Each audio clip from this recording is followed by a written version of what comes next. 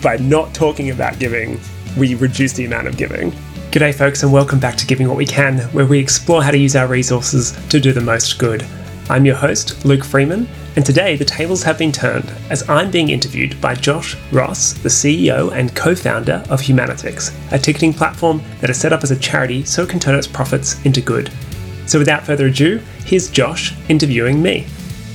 Hi, I'm Josh Ross, co-founder of Humanitix, and with me today is Luke Freeman, Executive Director of Giving What We Can, an organisation that helps people maximise their charitable impact. Giving What We Can was originally founded by two Oxford philosophers, Toby Ord and Will MacAskill. And Will MacAskill, in particular, is very well known for writing a book called Doing Good Better, which is probably the thought-leading book on effective altruism in the world today. And it's a great book if you're interested in how to use not just your money and resources, but also your time and career to maximize impact for the world. It's a must read. I met Luke through Global Shapers, which is a group of the World Economic Forum that is designed to give a voice to young people in their 20s, adults, but who typically aren't represented in global affairs.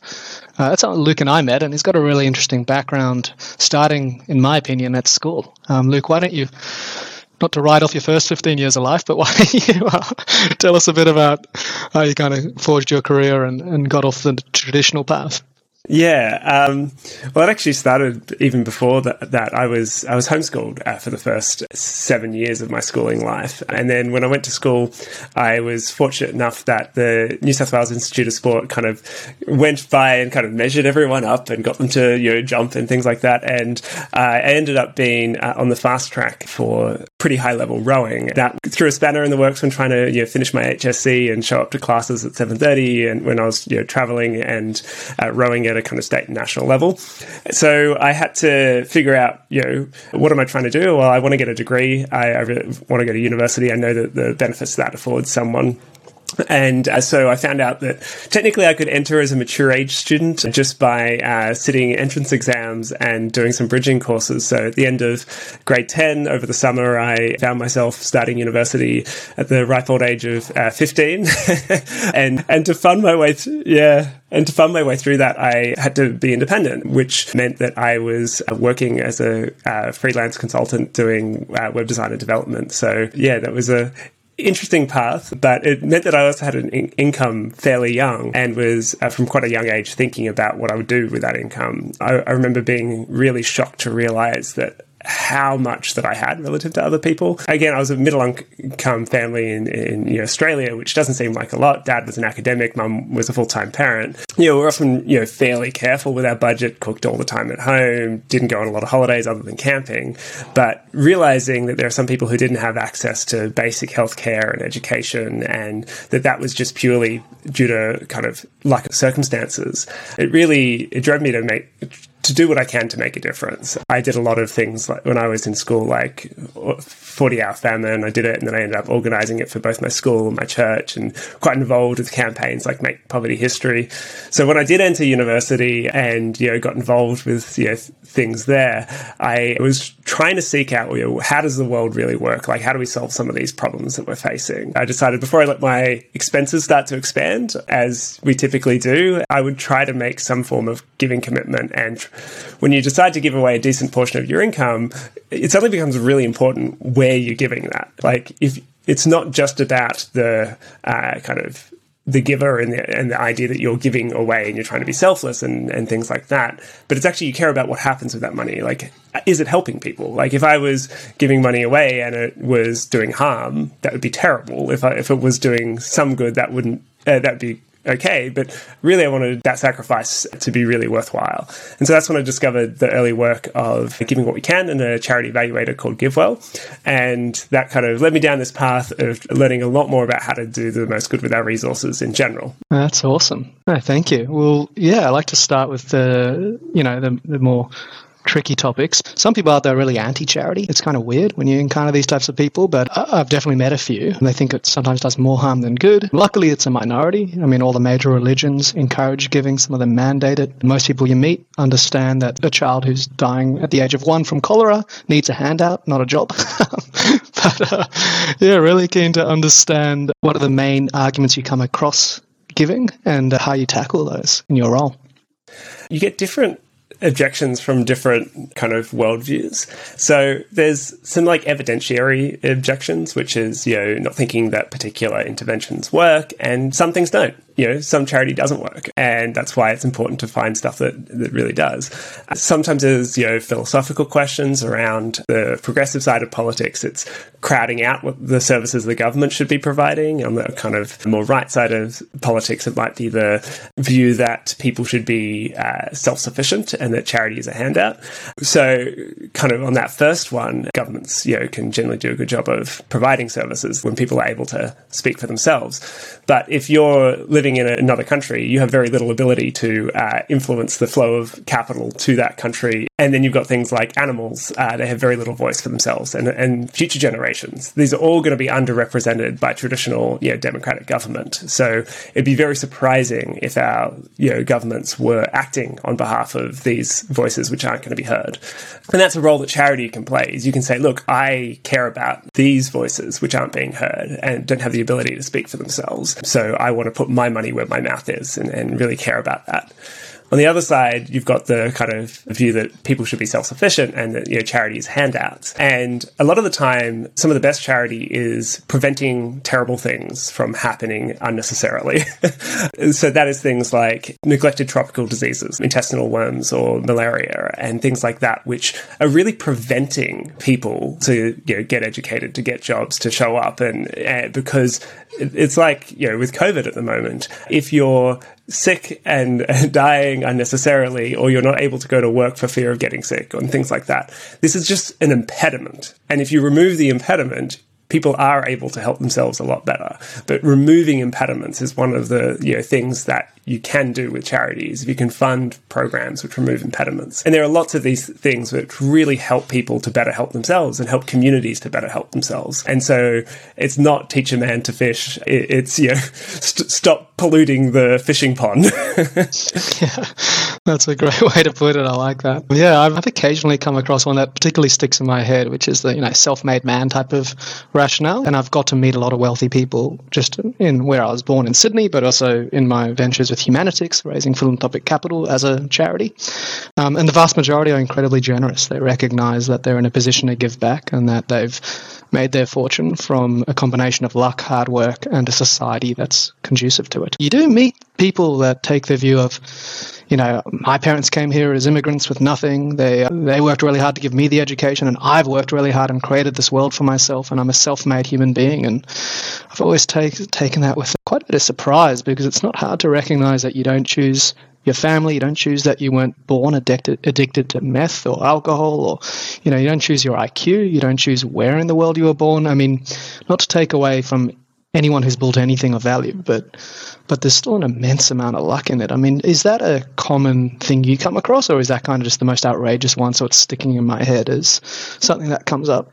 Yeah, look, it's something I definitely come across, and the inverse is actually the top reported motivation for our community, for the reason that they give, is the recognition of the luck that they have. That not only is it kind of undeserved and maybe like they might take it as an obligation to help others, but there's also this huge opportunity when you think about that luck. So we live in a really weird time in history where we have a huge population of humans that are actually really quite connected. And throughout most of human history, you may have been able to affect the lives of those in your immediate vicinity and responsible for what's happening to the lives of those in your immediate vicinity. But we now have interconnected supply chains. We have money that is incredibly fungible. A dollar spent here could be spent there. So if you're someone who's like median income in Australia or the US, you're in the top, at least 5%, if not 1%, of the world's richest people. And that money can go so far. And so just purely by being lucky, not only is there, maybe some arguments for having a responsibility to share that luck, but there's also this just huge opportunity. Like if you imagine, if you were walking home tonight and you saw someone kind of tripped onto the road and you'll be able to like run in and grab them before a car, ran them over in the middle of the night, it was dark and they wouldn't have seen them, you would feel just incredible that you had saved someone's life and that you had this opportunity and you acted on it. And the inverse would be, terrible if you just walked by and then you saw that happen. You would never be able to live with yourself. But we actually have these opportunities to be saving lives on a kind of regular basis, and we can do that through charity. And that is an incredible privilege to have that opportunity. More recently reread A Life You Can Save by Peter Singer. He's come out with a new edition, and it's a great book. It talks about the morality of giving, and it draws this picture where I'm saying that you're lucky enough to be in Australia earning $100,000 a year, working really hard. For you to give $1,000 up is probably not going to change your life in any meaningful way. You won't miss that $1,000 pre-tax, which is roughly $600 after tax. But to a farmer in sub-Saharan Africa or India who's that $1,000 might double their annual income per annum, which means that might mean their child gets 3 meals a day instead of 1. And so you're in this position where it doesn't cost you much, if anything, in your life to radically change someone else's. And that's an incredibly lucky position to be, but it's also an incredibly extreme philosophy to take, because where do you draw the line? It's very extreme, that way of thinking. And so I think, it can backfire when people hear that, because they kind of shut off to it. They say, oh, that's insane. Where do you draw the line? Why is it wrong for me to spend my money on my things? Like, what are your thoughts on that? A lot of people do buy that thought experiment that we do have this huge opportunity, but maybe even an obligation to help others. But where do you draw the line is the immediate question. It's pretty demanding. And so the answer to that is you draw the line at an amount that is meaningful, because you really cannot do the most good if you immediately burn out, because you kind of go, well, I'm going to give everything and then, be destitute myself and then stop immediately, because I can't do that. It's just unsustainable. So trying to find an amount that is sustainable, and that's an amount that's culturally accepted. So we generally recommend 10% for those who have means and at least 1% for those who are kind of on the route. So we're trying to really create a culture around setting and giving budget and going, this is how much I'm going to give, and then try to keep beating your personal best, see it as something you might want to kind of increase over time, and many people do, but not let kind of staring in the face of potential, slippery slope being a reason to not give, and to kind of give, to just pick that first amount that you're going to work with. If it's 1% of your income or whatever it is, an amount that's meaningful and sustainable really kind of gets you past that barrier of, oh, where would I stop? Well, you stop where you decide to stop, but deciding to start is really part of, the battle. And that is such that moment when a lot of people go, I can act. I feel like I can actually have some sensible path forward, because I do care about this and I do want to see the world a lot better than it is. And I know I have this huge opportunity, and now I have a framework to work within. Yeah, awesome. To pull it back from the, how much we should give, to more I think what a lot of people relate to, which is, how do I give effectively? I have a full-time life, a full-time job, a full-time family to look after. I don't have the time to, and I don't know where to start in terms of researching what is an effective charity to give to, as to what might be very inefficient. So what's your advice for people in that space? Yeah, so the complicated answer is incredibly complicated. And that is, basically learn how to do charity evaluation and become a charity evaluator, and you devote your time to that. And very few of us have the time and energy to do that. So the easy answer is there are a number of organizations who do really good work in doing charity evaluation. So they do the due diligence for you, and they do incredible work at trying to find, how do you get the most impact for the money that you're spending? And you might say that what I want is years of life saved, or what I want is years of education, or some kind of measure of impact, and then trying to find which organizations are best able to provide that impact for the lowest cost. And that way you can really get that huge increase in your impact in the world. And as I said before, deciding how much to give, that can be a big question. And most of us could maybe at best give 10 times more than we're currently giving. Unless we're giving nothing, you can give infinitely more. But most of us could give easily 10 to 100 times more effectively. And that is just this huge difference in charity effectiveness, because it's not an efficient market. If you're going to buy a coffee and one costs $4 and another one costs $4,000, animals, you would notice that because, you would go, there's no way I'm spending that. But because we've got this disconnect between who the donor is and who the beneficiary is, there is no strong price signal of like how costly certain ways of helping are compared to others.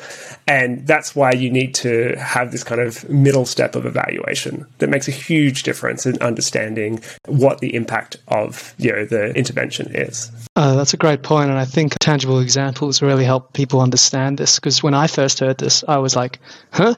But the idea is that if you care about a specific cause area, say it's animal welfare, and you care about saving animals from cruelty, then there's a couple of different ways you can approach that. And one might be to fund your local animal shelter, or another one might be to take on battery farming of chickens, or farming of pigs, or something where a lot of animal suffering happens, if that's your cause area. I'm not trying to tell people that eating meat's inherently wrong or anything like that. But on that, the difference between donating to your local animal shelter that takes strays, beautiful cause, doing lovely things, but it's not 50% as effective as taking on battery farms. It's a fraction. Battery farms are 100 times more effective in terms of reducing animal suffering and saving animal lives. And so the idea there is that different charities are not 50% more effective, but hundreds of times more effective in whether it's stopping domestic violence or animal welfare or environmental causes. And there's these think tanks out there that exist to try and solve those problems and recommend to you, no matter what, based on your values and what you care about, what the most effective way is to fund. And often our intuitive emotional drive to what feels good is far from creating the most impact. And so, giving what we can. What I love about your site is you really guide people towards whatever they care most about and the resources they can read on how to be effective in that space. And in an afternoon, you can become a lot more knowledgeable on what you apparently care so much about, which was my experience. I'm like, I really care about education. And then I dabbled on your website and I kind of realized, oh, wow, if I really care about it, why don't I spend a Sunday afternoon reading these awesome resources that really summarize where we're up to in the world in terms of evaluating these things? It's not like months of becoming an expert. Yeah. And the thing is, the world is complex. The world is really complicated. And there are a lot of really great ideas. And you and I have both been amongst things like startups, and most startups fail. And similarly, most ideas aren't going to succeed in the world. But with businesses, if it's failing because the customers aren't buying it, and you'll just stop getting money, you'll stop getting investment, you'll stop getting customers. But if you don't have that strong signal to, is this really worthwhile? There's no kind of default ways that charities cease to exist. So long as they've got donors, it doesn't matter how much it's helping the beneficiaries. And it comes back to, as I was saying before, what is it that you value? And that's often the first question. And sometimes we don't even realize what it is that we value. I have this conversation with people a lot about the environment. And I went through this myself, where I care a lot about environmental causes, but I just kind of would say, I care about the environment. And I'd be like, what do I actually mean by that? And then I was like, well, I care about the fact that the environment is the home for humans and animals and everything like that. And so what I really care about is things like having good ecosystems that are supportive of life and things like that. I was like, well, what about species? Do I care about the number of species? Or is extinction bad because it's like the end of a line? Or is it bad because it causes suffering? And you have these really deep questions about what it is that you actually value. And once you know what that is, finding the best things for that is going to look different for different people, because we have different values. But there are some kind of clusters of worldviews that when you really get down to it, a lot of the time it comes down to some form of consequence, and often that is affecting the lives of some beings that are experiencing the world. And so if it's humans alive today that you care about, well, you just get so much more bang for your buck by helping people in lower income countries. And if you're trying to help people in your own country, often it's things like that are going to be really neglected, like mental health. And that's due to things like stigma, or populations which don't have as much ability to speak for themselves, be refugees or minority segments of the population. There are these kind of segments where you can find just these incredible opportunities. And again, if you're saying before, if you care about animals, often if you don't care just about domestic animals in your house, if you just care about animals and the experiences that animals have as well as humans, one of the biggest travesties is factory farming, just in particular chickens and pigs. Pigs in particular, you look at them and they're so similar to humans. They're incredibly social animals. They're really smart and they have some of the worst conditions. And it's often not actually that expensive to change. And there are like paths to change. And it doesn't require everyone going vegan. Is there any evidence out there, because I haven't read much on that topic, that like, is it like a massive cost burden on the farmer? Because I can appreciate their perspective there. They're having to compete on an international scale. Or are you saying that it's actually not that much of a cost impediment? It's really not. And even then, it's often passed into the consumer. And again, recognizing how wealthy we are, we can often afford it. And so, recently there was a win, I think, in France that it cost about 1 cent per dozen eggs to stop torturing male chicks. So what would happen is they would wait until the chicks are a few weeks old and then be able to figure out what sex they are. And if they're male, then they would put them through a crushing machine. It's the kind of cheapest way of killing them. It's pretty horrific stuff. Whereas it costs about 1 cent per dozen eggs to pre-screen the eggs so that they are never born. And so you're just not creating a being which can have suffering. And it's about 1 cent per dozen. And it's just a legislative change. And that came from highly effective advocacy organizations. Organizations like the Humane League and stuff that are doing work in this area that just can have repeatable successes. That's such a good case study because it's not saying don't eat eggs or chickens. So it's not asking people to be values conscious on that front, or people have different views, and it's also not forcing farmers out of business, because if it's legislative, well, everyone has to do it, and so it just gets borne by the consumer and it's immaterial. That's brilliant. Thanks for sharing that example. So what's next for Giving What We Can in Australia specifically, and New Zealand where our audiences are? What are you trying to achieve right now? So I got a few things coming up. One is actually Humanitix is the ticketing provider for Peter Singer, one of our founding members, his speaking tour, which unfortunately has been pushed in Sydney due to the pandemic, but we'll find a date for that. But Giving What We Can is one of the major sponsors there. We're really hoping to get a good showing of people along there, and hoping that that'll be a way that people can discover the ideas of effective giving as well, and if they want to join an effective giving community, we're right here for them. We'll link to these events as well. Yeah. Many of our members in Australia donate via Effective Altruism Australia, which I'm on the board of as well. And we had our biggest year ever. We moved, I think it was about $4.2 million to highly effective charities. And that was such a promising thing to see, especially given the context of COVID in 2020, 2021, that people were really putting their hands into their pockets and being generous and wanting that to help as many people as possible. Oh, amazing. I recently read something that surprised me. Daniel Petrie, who was he's very well known in the technology sector in Australia. He ran Microsoft in Australia and reported directly into Bill Gates for a while, and now he's one of the most successful venture capital investors in the country, also a major philanthropist. And he did a study a while back that showed the average super wealthy Australian gives about 4% a year of their income to philanthropy, where the average American in the same situation is giving 16%.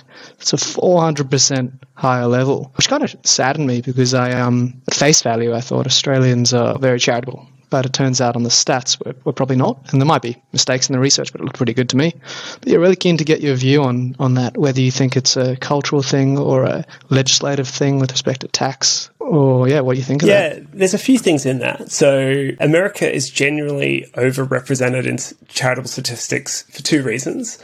One, I believe when you actually really look at the data, they do have a stronger giving culture, and they just celebrate people giving more. Whereas in Australia, it's, things like tall poppy syndrome are a problem where we don't want to talk about the fact that we give, and therefore people just assume that people aren't giving. And so therefore we do what others do. And if we see that no one else gives, we think, well, why should I give? And then so this kind of like spiral effect of, by not talking about giving, we reduce the amount of giving. But in fairness, there is also some degree where in the US, the criteria of charity is a lot broader. So if you're looking at what people are putting kind of on their tax return and the kind of charitable sector, that includes things like many schools and hospitals and a lot broader range of cause areas, including research and environmental animal welfare and stuff like that, that doesn't get the same charitable status in Australia. So And there's also a lot more religious giving in the US as well. So if you start to like narrow down to look at just,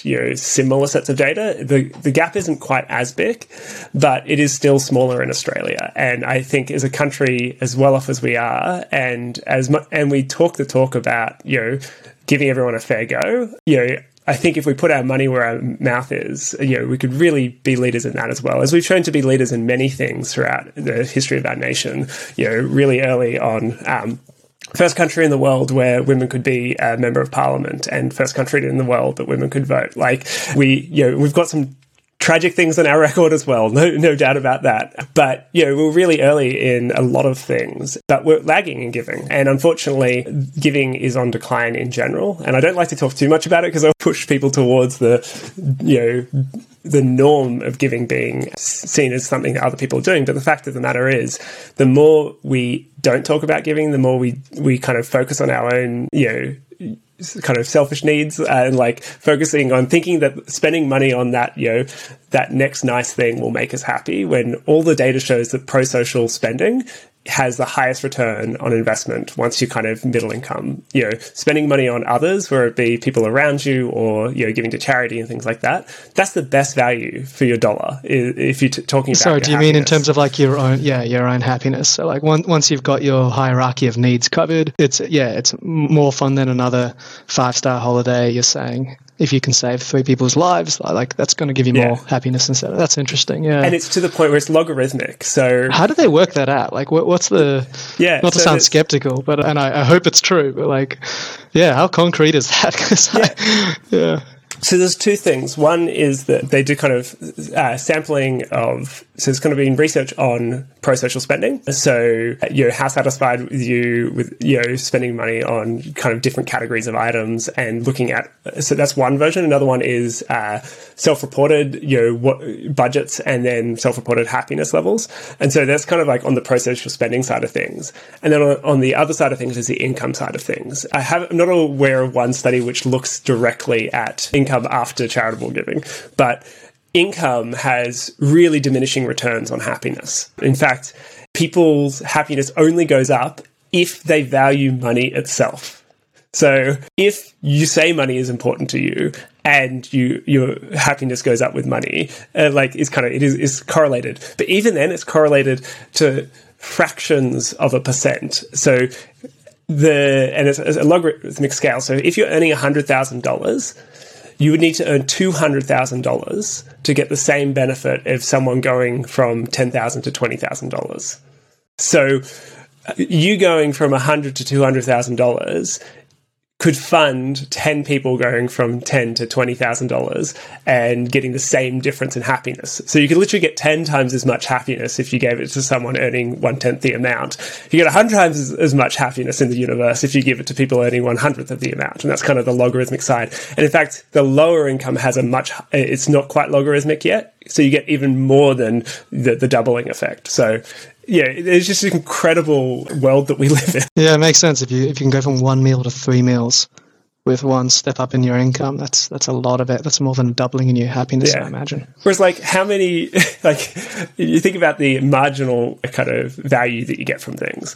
So if you go from having no mattress to 1 mattress, that's amazing. If you go from having 1 mattress to 2 mattresses, what do you do with the second mattress? You can maybe get a nicer mattress, and then eventually it just tapers off. Yeah, no, it's actually quite intuitive when you think of it like that. Once you're going from 100 million to 200 million, it's not going to make a difference to what you do tomorrow. Oh, that's amazing. Well, thank you. Thanks, Luke. That's been a really interesting conversation, and I wish you the best with giving what we can, and I hope some people listening to this are inspired to go to your site and learn a bit more about the world of giving, because it's just damn interesting. Even if you're not going to change your own behavior, that's totally fine. Yeah, thank you so much. Yeah, thank you. Really appreciate you having me, and love the work that Humanitix is doing as well. I really love how you're using the same lens that we have, is how important leverage it is. And if you can get multiple times your money and have this much bigger impact than you would otherwise, you're really onto something. And so, I really appreciate you having me on. Thanks for lending me your ears for the duration of this episode. I hope you found it to be insightful. Coming up soon, we'll be interviewing the renowned psychologist, Joshua Green, co-founder of Giving Multiplier and author of the book Moral Tribes. Make sure you're subscribed if you want to be notified. In the meantime, you can find the show notes on our blog and video highlights on our social media and YouTube channel. Find links to these and more on givingwhatwecan.org, where you can also learn about effective giving and join our community of compassionate people. Until next time, keep on doing good.